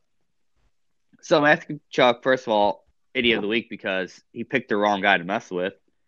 At the end of the game, Zach Kassian grabbed Tkachuk and just started wailing on him. And Tkachuk didn't even drop his gloves to fight back. He just let it happen. And it was like a grown man throwing a doll around. Like, it was that bad of a look. Kassian ended up calling him a pussy in the interview on TV after the game too, which is awesome. He should have been my fly high, really. But yeah, I was about to say you're dogging on Tkachuk the whole time, but it sounds like Kassian should have got more props for this. And all Matthew Tkachuk could say is like, "Yeah, we'll take that penalty any day to win the game." Yeah, no. Ask yeah. So, yeah. Matthew Tkachuk is the most hated player in the NHL right now, and he's probably going to take a lot more beatings this year, that's for sure. How old is he? I can't imagine he's over 24. Okay. So Brady's the younger one then, right? Brady is the younger one, yeah. Okay. My last idiot of the week was the dude sitting to my left at Lambeau Field. Why is that? All right, here's the story. This dude was way too drunk. Like, I don't understand. Like, if you're going to go to a game, especially a playoff game, I don't get people who get overly trashed and sloshed before they even get in the stadium. So in the first half, he is like flailing his arms around every time he's talking and stuff. And he kept hitting the dude's hat standing in front of him.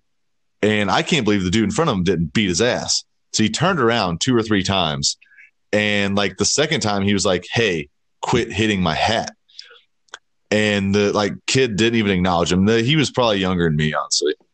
And so then the third time he did it, that dude turned around with you could see it in his eyes of "I'm about to beat the shit out of you." And the lady standing next to him calmed him down and told him not to do it and turned him back around because it's the Packers playoff game. You don't want to start shit and miss the game and get maybe kicked out of Lambeau because of that. So then fourth quarter rolls around. There's probably 8, I don't know, there might have been 11 minutes left. And everyone's standing up. And I look to my left and this dude's sitting down and he's hunched over. And my first thought was all right, this dude's so drunk he's about to pass out. Nope. Starts throwing up right there. Just right there. And I'm like, dude, you made it through 3 quarters of the game. Now you're throwing up in the stands. Idiot of the week, but that's not it. So I watch him throw up once. He throws up a second time. I have to sit there stand there the rest of the game. I got to smell it. Yeah. I was standing there. I was talking to Jen and actually had to cut myself off from talking because I gagged at one point. Just stop mid-sentence because the smell hit me too hard. But it went underneath the bleachers onto the people sitting in front of him. So they were sitting on a blanket. He got it all over their blanket, all over the pants of 2 ladies. Would not admit he did it. They turned around and was like, "Did you throw up?" Wouldn't say a word. He just kind of shrugged his shoulders. He would not admit it. So he gets the stamp of idiot of the week. I hope he never goes back to Lambeau. I actually said it whenever he kept hitting the dude's hat. And I turned to Jen and said, "This dude, he makes any fan base look bad. Every fan base has those obnoxious people. And, yeah, he makes any fan base look bad. Also, early in that game, there was a Seahawks fan sitting in front of us to the right a little bit, and he kept chirping him after every play. Like, every time the Packers got a first down, he would, like, chirp at him. It's like, come on, man. Like, calm down. Sounds like Kansas City Royals fan. Are you a narc if you – I mean, they have, like, a text line, don't they, where you can, like, say, like, oh, this guy needs medical help or something? Are you a narc if you tell on someone like that? If the dude's throwing up in the bleachers, hell no. Get him the hell out of there. One of the ladies who got puke on her, she went to go find a guy. When she came back, though, he was already gone. Like, finally, one of his posse had escorted him out. But, yeah, he was about to get his ass beat. Like, the entire section around him was looking at him and, like, obviously talking about him. And I was going to say props to him a little bit of just looking straight forward and completely ignoring all that, even though he deserved every bit of it. But honestly, I don't even think he knew where he was at that point. So he doesn't get any props from me at all. I hope that dude is never allowed back in Lambeau Field again. Yeah, that sounds terrible. Yeah, so he gets Idiot of the Week. That is it for the segments.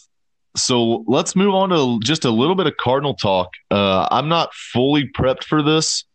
What my goal was, I wanted to write an article and put it on our Twitter. I haven't really, because of football all weekend, haven't really got to dig into it as much as I would like. But I will be, as long as the trade doesn't happen, the Cardinals are front runners now for Nolan Arenado, if you don't know that. So unless the trade happens the beginning of this week, I will hopefully have this post out. What I want to do is put together some trade packages of what I think the Cardinals will have to give up to be able to get Nolan Arenado. So I started prepping this, but I want to go ahead and talk about it a little bit anyways, okay? So I was digging into the Rockies organization a little bit. Their top 3 prospects in the organization, their 1 through 3 are all infielders. So I know one of them's third base, one of them is second/shortstop, and the other one might have been third base. I don't know. But they also, like, Trevor Story's locked at shortstop. They have Ian Desmond, Daniel Murphy, Ryan McMahon, who can all play first. Garrett Hampson, McMahon, and Brendan Rodgers, their top prospect, can all play second. They also have 2 guys right now, Josh Fuentes and Tyler Nevin, listed as third baseman. My point in all that being, if we give up Arenado, I don't know if the Rockies are really interested in another infielder right now, because my initial thought was that one of Tommy Edman, Colton Wong, Paul DeYoung would have to be in the trade. Now I'm not sure, because it looks like second base is a logjam for Colorado. Story's locked up at short, so maybe DeYoung for third, but they have so much coming up for third base. So I feel like they might want a stopgap player there. They might also – one of our top prospects is Nolan Gorman, third baseman. I was looking – the Cardinals also have a plethora of third basemen in the organization. 4 of our top 10 prospects, according to Baseball Prospectus, 4 of our top 10 prospects are all third basemen, with Nolan Gorman being the number 2 in the organization. So I feel like we could give up Nolan Gorman. We still have depth. All right. We made that trade for – I'm going to try his name again. Matthew Liberator. Did you ever figure out how to pronounce it? No. All right. So I'm just going to call him Liberator. And if I'm botching it, screw it. He could be flipped. All right. Or I feel like either one of – well, I'm going to call him Libs. Okay. Oh, Matty Libs. One of Matty Libs and Dakota Hudson probably gone for Arenado. Okay. That's 1. 2 is probably going to be one of Nolan Gorman, Paul DeYoung, Colton Wong, Tommy Edman. All right. There's 2. 3, you're probably talking Andrew Nizer, our top catching prospect. So we also, with Matty Libs, we got back a low-end catching prospect. Kind of talked about that, I believe, on the last show maybe. But we have added more catching depth to our prospects, basically. So now we can afford to give up one of our top catching prospects, which Nizer is number 4 for us. And we don't have another catcher in the top 10, but we do have a pretty high one. Tanner, your unpreparedness is like me preparing for 10 hours and still feeling like I'm unprepared. Yeah, so I'm not prepared to put the article out, I guess is what I'm saying. I haven't done all my research yet, but this is where I got so far. I already have a list of like who I think our trade pieces are. Dylan Carlson's another really interesting name. I don't think the Cardinals will want to give up, but I think the Rockies will ask for. 2 names I think the Rockies will ask for and Cardinals will say no to. Dylan Carlson, Giovanni Gallegos. I think the Rockies will want Gallegos in this deal, and the Cardinals will say no. They need to hold on to Hicks and Gallegos for the bullpen. But I think one of Hudson and Matty Libbs is gone. I do think one of Nolan Gorman, Paul DeYoung, Colton Wong, Tommy Edmonds gone. Very real possibility that we also throw in our young first baseman prospect, Lucan Baker. And then again, I think we're probably throwing a catching prospect in Andrew Nizer. The last piece, there's actually 2 last pieces to this. So one, I originally considered him a throw-in, but now after looking, he's still listed as our number 1 prospect in the organization, and that is Alex Reyes. So I think he's a very interesting piece, and I think if the Rockies are willing to accept him in this deal, you do it. But yeah, he's still got a lot of. I mean, he had one bad year, but he's still. I mean, he's the number 1 in the organization for a reason. He's still got a bright future ahead of him. So I think Alex Reyes is probably a part of this deal.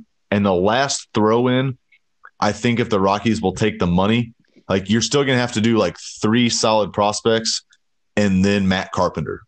Okay, so 3 solid prospects, at least one of them pitching, and Matt Carpenter if they'll take the money. There's also the chance that we are able to put Carpenter in the deal, but take some of his contract.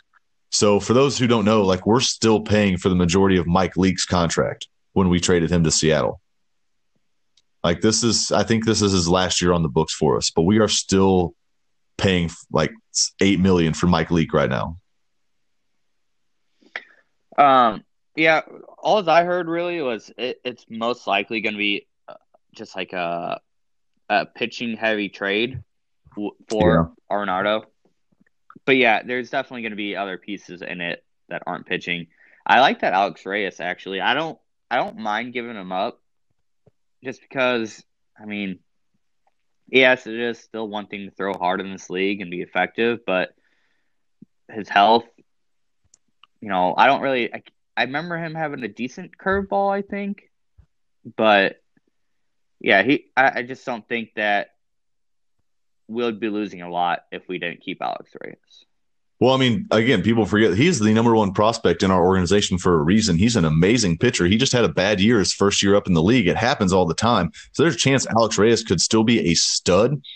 It's kind of a shame we lost him. We lost him for half a season because he got banned for marijuana, and now that is not a tested drug in the MLB. So that kind of sucks. But Did he get hurt too? Yes. Did he tear something? Tore his pec. He had to have surgery on his pec.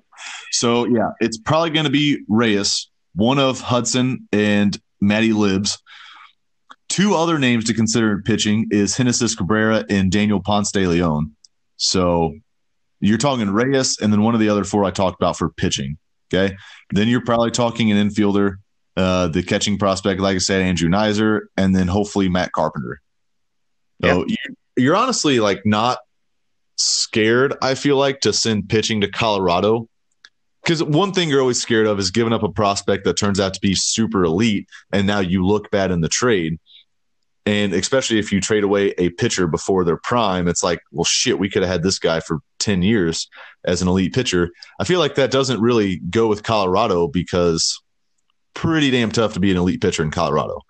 So, yeah, Alex Reyes, send back another one of those pitching prospects I talked about. Send back, like I said, Carpenter, Andrew Nizer, and then maybe like a Lucan Baker. So that's 5 guys right there. So maybe take out an infield prospect, Carpenter, Nizer, 2 pitchers, including Alex Reyes. I mean, you might have it right there. And then if you throw in one more prospect, they'll probably take Carpenter's contract. If you only make it 3 prospects in Carpenter, you probably got to pay half to 2/3 of his salary. Yeah, that's kind of what I'm thinking. And was reading, we do have the cap space to afford Arenado's ridiculous contract that he just signed on his extension. So, yeah, especially and giving away all that too. So, yeah, I mean, I want to hear and read a little bit more about it, but it's got to happen soon, right? Like, it can't just go on all off season. It's got to be. What's your timetable is for this? End of the week. Really? If it's going to happen, I feel like it's going to happen now because they're in preliminary talks right now. Boy, that's tough word to say sometimes. But so, yeah, I'm kind of thinking end of the week, deal gets done. I could be completely wrong there. But hopefully we can talk about it Thursday too. So the Cardinals actually have slight leverage in this. One is that the Rockies gave Arenado such a huge contract that, like I said, you're basically taking on $30 million a year or something like that. So they're like, okay, we have to take all this money on. Another leverage piece is that if you're giving all those prospects up, I feel like you can get them to take money like Carpenter's contract off the books because I think it's only the next 2 years, 20 and 21. Again, not sure. I haven't finished all my research for this. So, yeah, I think call it leverage if you will, but the Cardinals do have a couple counterpoints that could help them make this deal. Honestly, when's the last time the Cardinals traded for a superstar and ended up giving up a future star in the making? Like when we got Holiday back, I don't feel like we gave anything up there. When we traded for Goldschmidt last year, that was a steal of a trade, and that was because his contract was running out. So, yeah, I feel like we have done a very good job of trading away, pieces that weren't going to turn out nearly that good and always get the best player back. So it's going to be interesting. Like I said, the next week is going to be interesting. Yeah, I think, just from, last year, I can't think too far ahead right now because, like you said, I'd probably have to do some research. But Luke Voit with the Yankees was a perfect fit. And who do we even get for that? Giovanni Gallegos. Oh, never mind. All right. Yeah. So we got Chase and Shreve. We needed a left-handed reliever for that year, so we got Shreve. Then they threw us Gallegos, who was a very raw pitching prospect in the minors. And then the thing with Luke Voit is, you got to remember, we didn't have a spot for him. Carpenter was playing first at the time. If Voit would have got that hot for us, we would not have traded for Goldschmidt. So you got to realize we dumped Voit off. And we're able to – it didn't look good the first year, but Gallegos ended up being an absolute stud. So I think it's actually paid off. Freed up the spot for Goldie. Now we have an elite back end of the game kind of reliever. So, yeah, that's one of those trades where it didn't look good the first year, but it's looking good right now. All right. Is that it? That's all, man. We ran kind of long there, but had a lot to talk about. So it was a fun divisional week. I had a great time at Lambeau. I can't wait to go back sometime in the near future. But yeah, good show, man. I think that was about it. Is this going to be close to 2 hours? Probably not too far off. All right. We'll see if anyone sticks around for that Cardinal talk, though. Yep. All right, man. Well, that's going to do it for the fourth episode of the 401. Thanks for tuning in. If you're still listening, follow us at 401pod, at Tanner Ward 7, at Nick or in Douchegit47. Leave us a review and 5 stars on Apple Podcasts and follow us on Spotify. We will see you Thursday. Yes, we will.